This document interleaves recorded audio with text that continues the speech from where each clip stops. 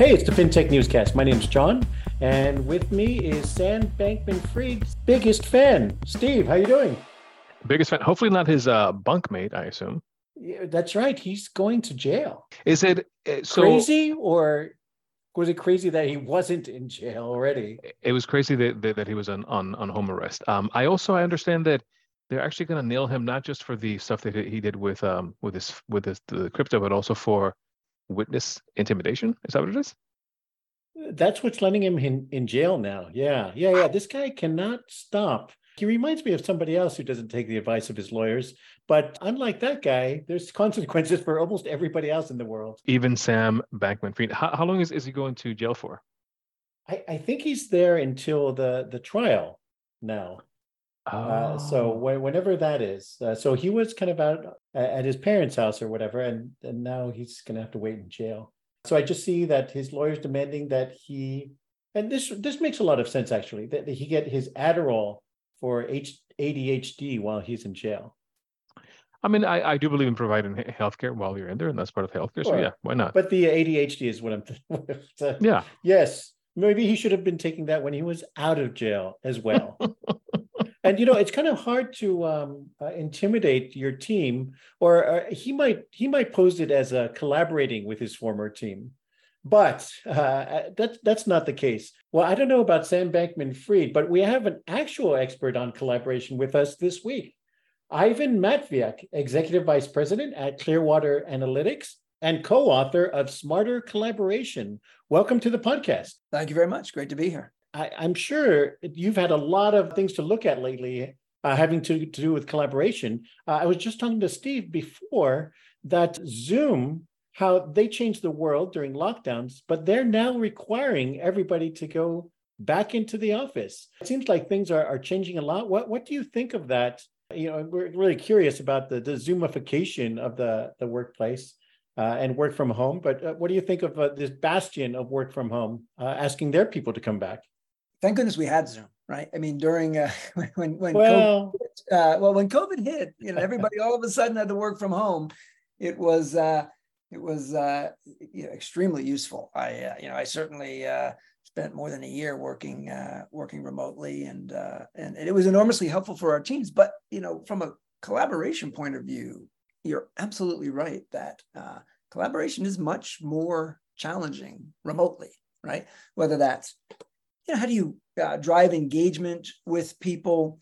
How do you develop trust amongst colleagues? When you're onboarding new people, how do you develop those relationships and find mentoring opportunities if you're all working remotely? So, I think today, remote work clearly has an important place in giving people flexibility to live their lives and engage in work the way they want. But we're clearly seeing a move back to the office and I think for a lot of good reasons in terms of driving culture and engagement within an organization. Do you see the move back to the office as being basically as a way for us to go back to being in the office full time, or do you see sort of a future that's newer in that it'll be more hybrid collaboration? In my case, for example, for my day job, I find that going to the office a few times a week is a lot more. I feel like I'm a lot more productive than going to the office full time, because I'm avoiding the commute. I can sort of work more asynchronously as well when I'm home. I find myself actually more willing to work late evenings and early mornings if I'm here. And I feel like if I were going to back to the office full time, I'd be grumpier about that as well. So is the future sort of going back full time or more hybrid, would you say? I think it'll vary. I think there are certain roles that will be fully remote. My role at Clearwater is actually remote. I'm based in Boston. The company's headquartered in Boise. We have offices in New York. So I'm fully remote and traveling to our offices and to clients all the time. But, we as an organization are going back 4 days a week. And I think that'll be pretty common. I think you'll have some people, either because of the nature of their jobs or their personal situations, will be remote. But I suspect most companies will encourage people back to the office for some period of time. Probably not 5 days a week in most cases, but 2, 3, 4 days a week for sure. As we talked about, it's you can be very productive at home. There's no doubt about that. But the interactions with your colleagues, the opportunity for those casual conversations in the hallway or drink after work or whatever you might want to do is fundamentally different when you're back in the office and directly engaging with people. So, my personal view is there's certainly an important role for physical presence in the office. I think it may have to do with the industry, right? Because I understand that for example, Goldman Sachs got a bunch of flack when they wanted everyone to be back in the office full time, but there's a study I think correlating being back in the office, people making fewer mistakes. So I think that maybe there's this idea that how willing your employer may be to let you to go on a hybrid schedule may actually be a function of the industry where you work. But given your connections to both BFSI and fintech, do you think those are industries that are more, say, better suited than others to go back to the office, hybrid or full time, or where do they sort of fall on the spectrum of how easy it would be to go back to the office? I think in fintech and financial services in general, as I said, we'll see people going back to the office for a meaningful proportion of their time. It'll vary by company, but I do expect people to be back in the office. One simple reason, right? If you're in a growth company like Clearwater, like my current company, we're bringing new people in all the time, right? We're growing at like 26% a year. So we constantly have new people, both, young people straight out of college and also experienced industry hires. It's very difficult to integrate people, both from a culture point of view, right? To get a feel for what the culture and the norms of the organization are, but also to make those interpersonal connections, to develop trust with people, to find new opportunities, find mentors, develop an engaging relationship with your manager, for example. All that's very hard if you're fully remote. It's not impossible, but it's certainly harder. Yeah, sure. I know when I was much earlier in my career that I learned so much from people. I would pass by their office or I would chat about different things. Sometimes not even directly work related, but things that you would catch on. And maybe even use later. Do you think there'd be like some permanent damage for people getting into the workplace in the past few years?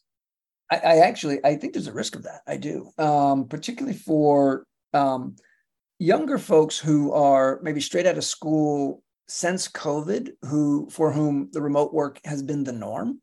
In some ways, I think people don't know what they're missing in terms of developing their networks and engaging in with their peers in the company. That certainly are enjoying the benefits of remote work, and there are benefits, as you talked about, in terms of personal flexibility and being able to flex the hours that you're working. Some people do feel more productive when they're in their own office, just quiet and working, and don't have some of the distractions of the company office. But the downside is that that challenge of networking and relationship development and trust building, which is so important, particularly early on in one's career.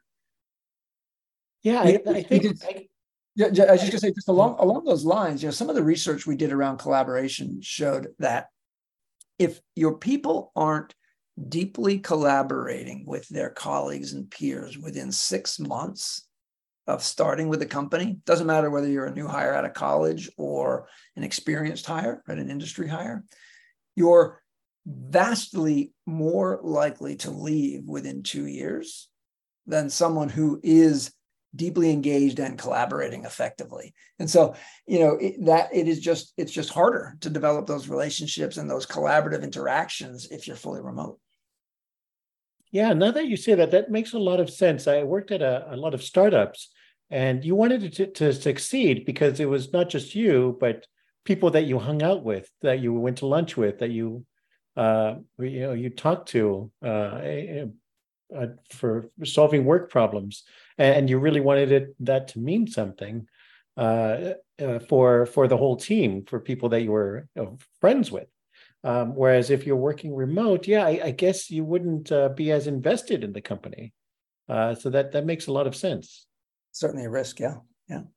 Yeah, So yeah. what? So in this example here, what is the difference between being in a collaborative environment or an environment conducive to that, and sort of being more engaged? Because I sort of see this as two sides of a similar coin. So how are they different in the research that you have done? Collaboration we view as a tool.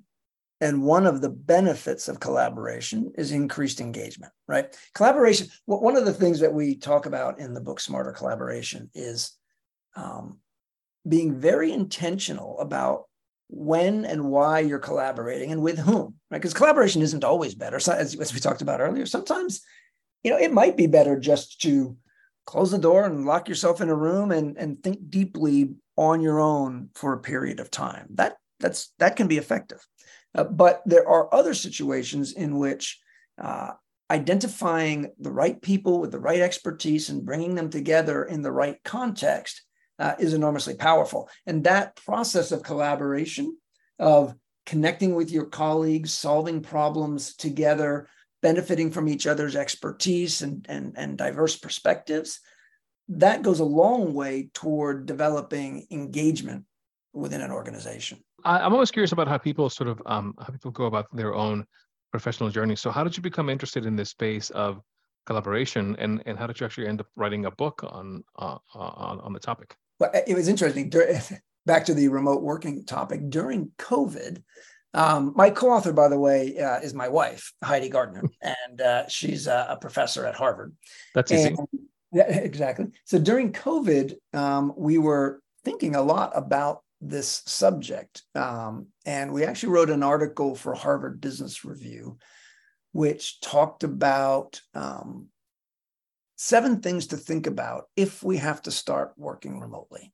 And the day the article came out, Facebook, Microsoft, Apple, and Google all sent their employees home to start this wave of remote working. So the timing of the article was great. Got a lot of readership, and a lot of press and readership within HBR, and that kind of started us thinking about this process. We wrote a couple of more articles thinking about collaboration, and then we were asked if we would obviously do a longer form book on that. And my co-author, Heidi Gardner, has done a lot of research on organizational behavior in the past, and I've obviously been a practitioner of it in the organizations that I've led. So this book is kind of an interesting combination of the academic research around the factors driving collaboration and influencing collaboration, but also how to do it well. Because a lot of organizations will say, yeah, I get that collaboration is important,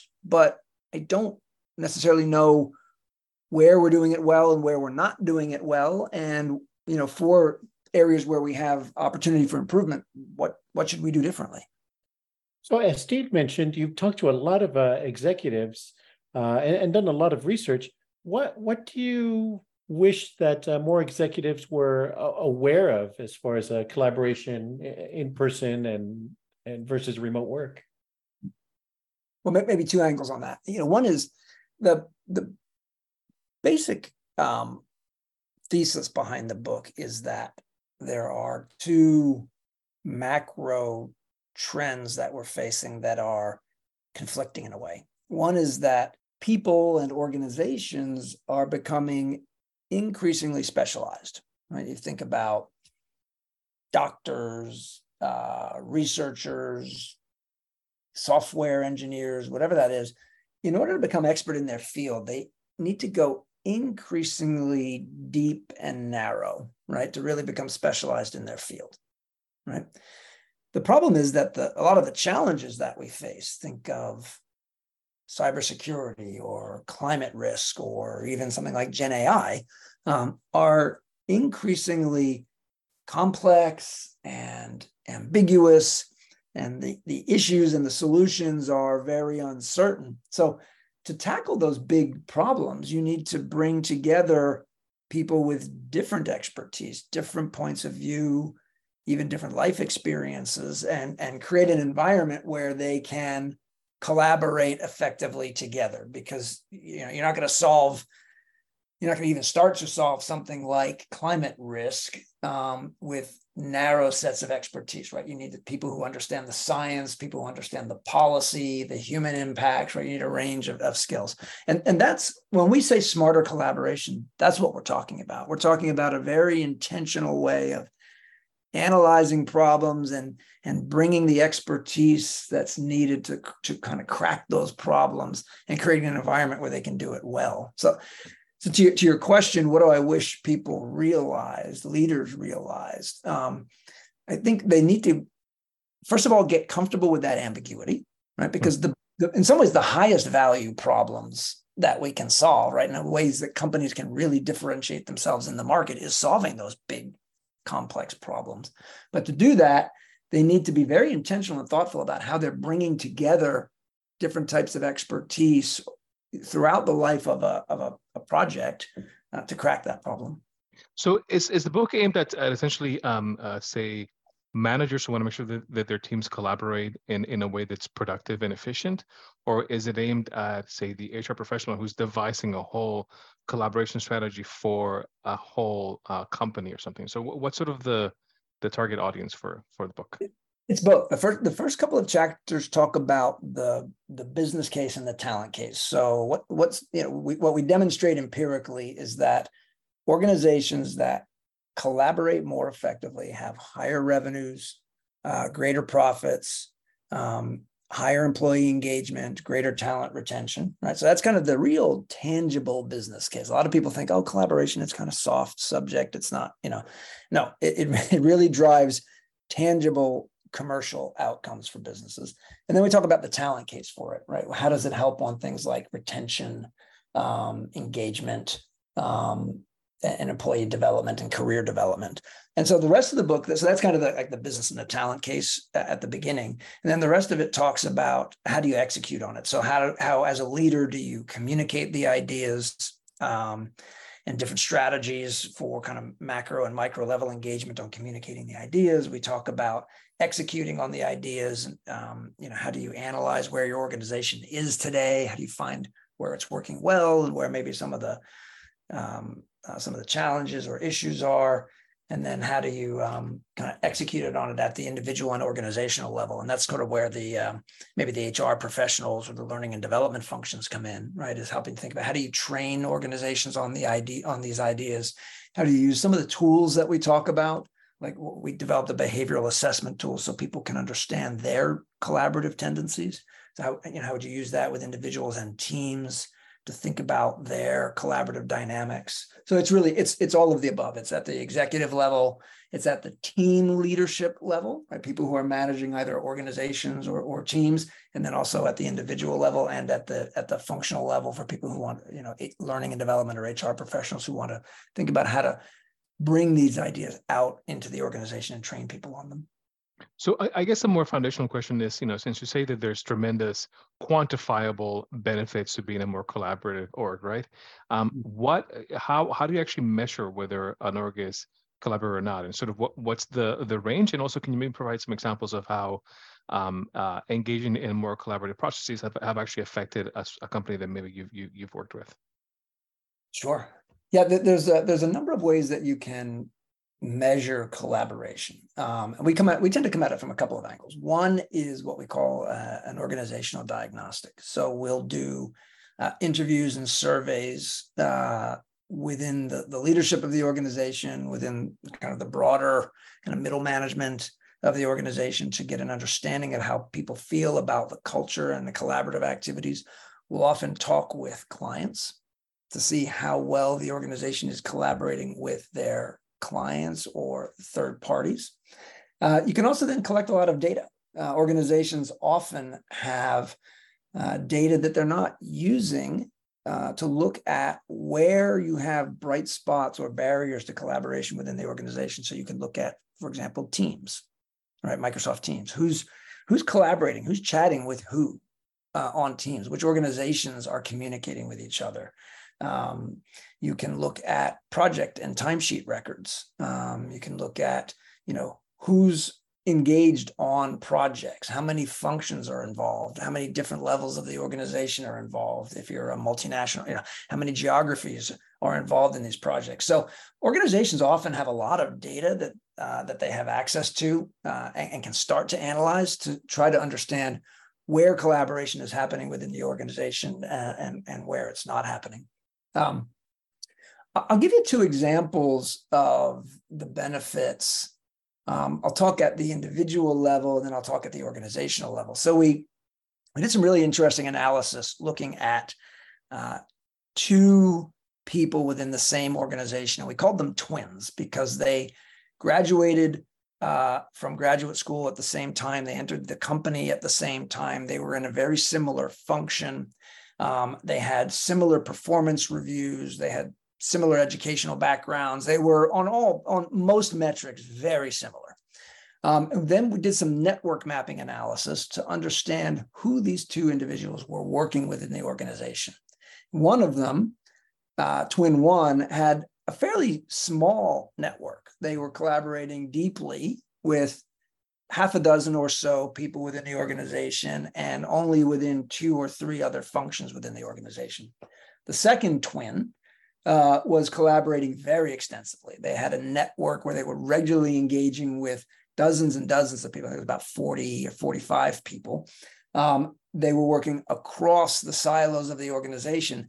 And not only were they collaborating with all of these people, Twin Two, but the people they were collaborating with each other. So it wasn't a hub and spoke, with Twin Two at the middle. You had all of these people working together. And when you looked at the business outcomes of these two individuals, the outcomes for Twin Two, the more collaborative one, were 4 times higher than the outcomes for Twin One. Same background, same education, same start date, through the same, 4 times higher. That's a professional services firm where you can easily measure their outcomes, their personal outcomes. So that was pretty dramatic. The second example I'll give is that at the organizational level, we worked with a biotech company who had a very compelling mission of bringing cancer medicines to market, right? And so there's a real urgency there to get these medicines through the R&D and approval pipeline quickly because you're literally saving lives, right? But they were having a real trouble. They were a very siloed organization. Their drug development process was very linear. It was, pure research, and then product development, and then all of the regulatory approval processes, and then marketing, and then sales, et cetera, all the way down. And it was taking them like 4 years to get ideas through that pipeline and get products out into market. We worked with them to operate in a much more agile environment, bringing all of those functions together on a project from day one, right? And thinking more horizontally about how they were going to address all of those needs, getting the functions to talk to each other, restructuring their incentives so they were motivated around both the quality and the speed of getting these products to market. And they were literally able to have their time to market in 2 years. Just by getting the right expertise together at the right times, right? Rather than this more chain process of I work on my thing and then I hand it over to you and they work on theirs and then they hand it over to the next person. I didn't think that was even possible with that industry. I was a little surprised myself, but no, it's not uncommon actually. And one of the other challenges, or I think interesting elements of that industry, where I actually think my world of fintech and software could learn a lot more, is on partnerships. The biotech and pharma industry have very strong industry collaborations and partnerships and they've developed some pretty mature processes for managing those partnerships, whether those are distribution partnerships or research and development partnerships. Not easy to do, right? If it's hard to collaborate internally, it's very hard to collaborate with third parties. If you've ever been involved in a joint venture or any kind of partnership, it can be really challenging. But they've developed some really outstanding processes at managing those relationships. And our view is that's a model that others should adopt, rather than continually trying to, invent within the house and, do all that sort of development on one's own. What is the role of different technologies in terms of shaping how a company collaborates? I'm thinking, for example, that I'm in a few teams now that use Slack, and I find it to be quite distracting versus other teams that tend to be mostly Outlook or email based, or say like things like SharePoint or Google Drive based. So how do you think the role of tech affects whether a team, an organization, or even an individual can behave in a more collaborative manner, or what tools would you say are better than others within the space? I don't think it's really a question of which tools are better. They all have a role, right? Email can be valuable. So things like SharePoint, or even just the collaborative capabilities embedded within Microsoft Office now, where you can simultaneously work on a PowerPoint or Word document together, can be powerful. Teams and Slack are extremely useful. I think they're all useful tools. The question is, what's the organization's strategy on how to use those tools, and what are kind of the norms and expectations on their use? Something like Slack or Teams is fundamentally different than email, right? It has a different purpose, a different cadence. If it's used wrong, as you said, it can be very distracting, right? So is it okay within the organization to turn off Teams for a period of time if I'm trying to concentrate, or even to put almost an out of office on my email to say, hey, I'm concentrating for an hour, right? I'm going to focus and I'm going to come back to you, right? Or what are the norms and expectations of response times around things, right? It's not, I talk to friends, and it's not uncommon that there's an expectation that just because someone sends me a team message that, they have to respond, within minutes, any time of day or night, right? And so, which can be very dysfunctional for an organization. So I think it's more about the organization having a very deliberate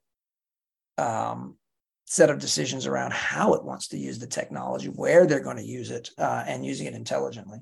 Maybe just one other aside on that, something like Teams, which is what we happen to use, Microsoft Teams.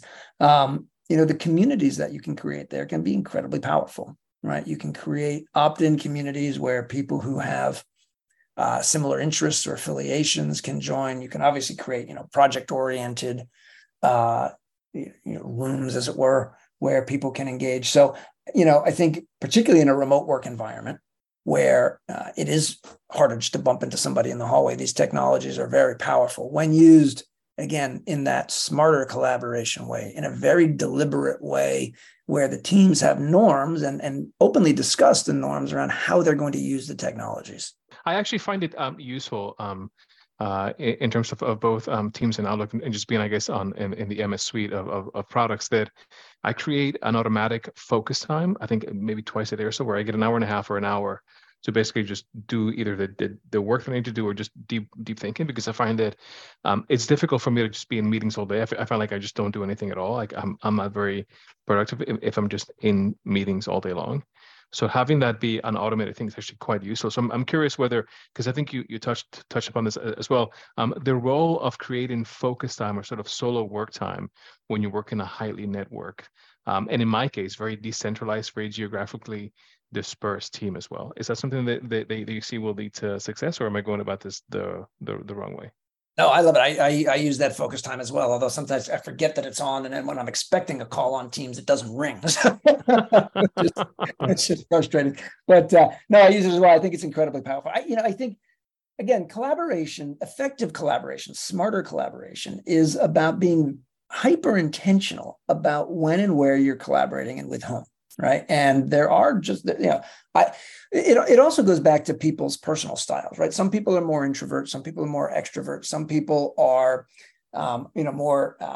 more comfortable thinking through problems on their own, right? Maybe forming a point of view and then going and engaging with peers once they have thought through it themselves. Others would rather just get in the room, throw it up on the whiteboard, bat around the ideas, right? So again, you need to understand both what are the comfortable behaviors of the individuals within the team, right? How do people like to work?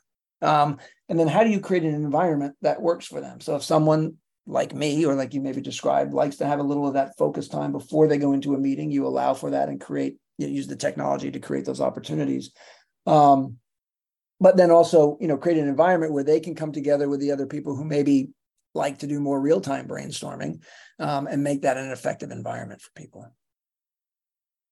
Yeah, that reminds me of a study from Google. They were trying to see which groups were more effective, or why certain teams were more effective than others. And they tried all kinds of measurements, people's experience on the team, how much they participated, what they were working on, and they couldn't crack it, why this team kind of jailed and really was productive, and why some didn't work very well, even if they had someone very experienced at the leading the team.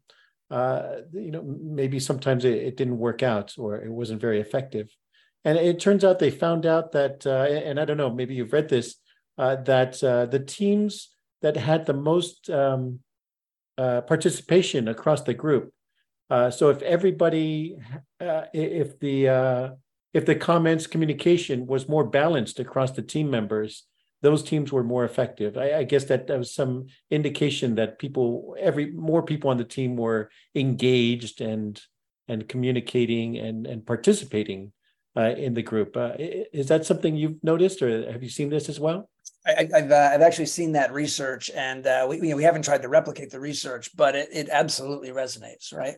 If you're going to bring groups of experts together to work on a problem, logically, you want to hear from those people, right? And you want to give them sufficient airtime, both because obviously that can help influence and make the decision-making of the group better, but it also, to your point, drives engagement. There's nothing worse than being asked to participate in a meeting or a project, and then one person dominates the conversation, right? That's very, disengaging and can be very off-putting, I think, for a lot of people to feel like, they were asked to come in and participate, and then, their points of view aren't really valued. So absolutely. It's also important, again, sometimes people feel like, if they're going to create a project, right, they want to be very open about bringing lots of people into the conversation. Well, that can be a real waste of time for people, right? If they don't have an explicit reason to be in the room for the conversation, or to be involved in the project at that stage of the project, right? That can be a real waste of time for people, which can cause then, frustration and reduced engagement. So,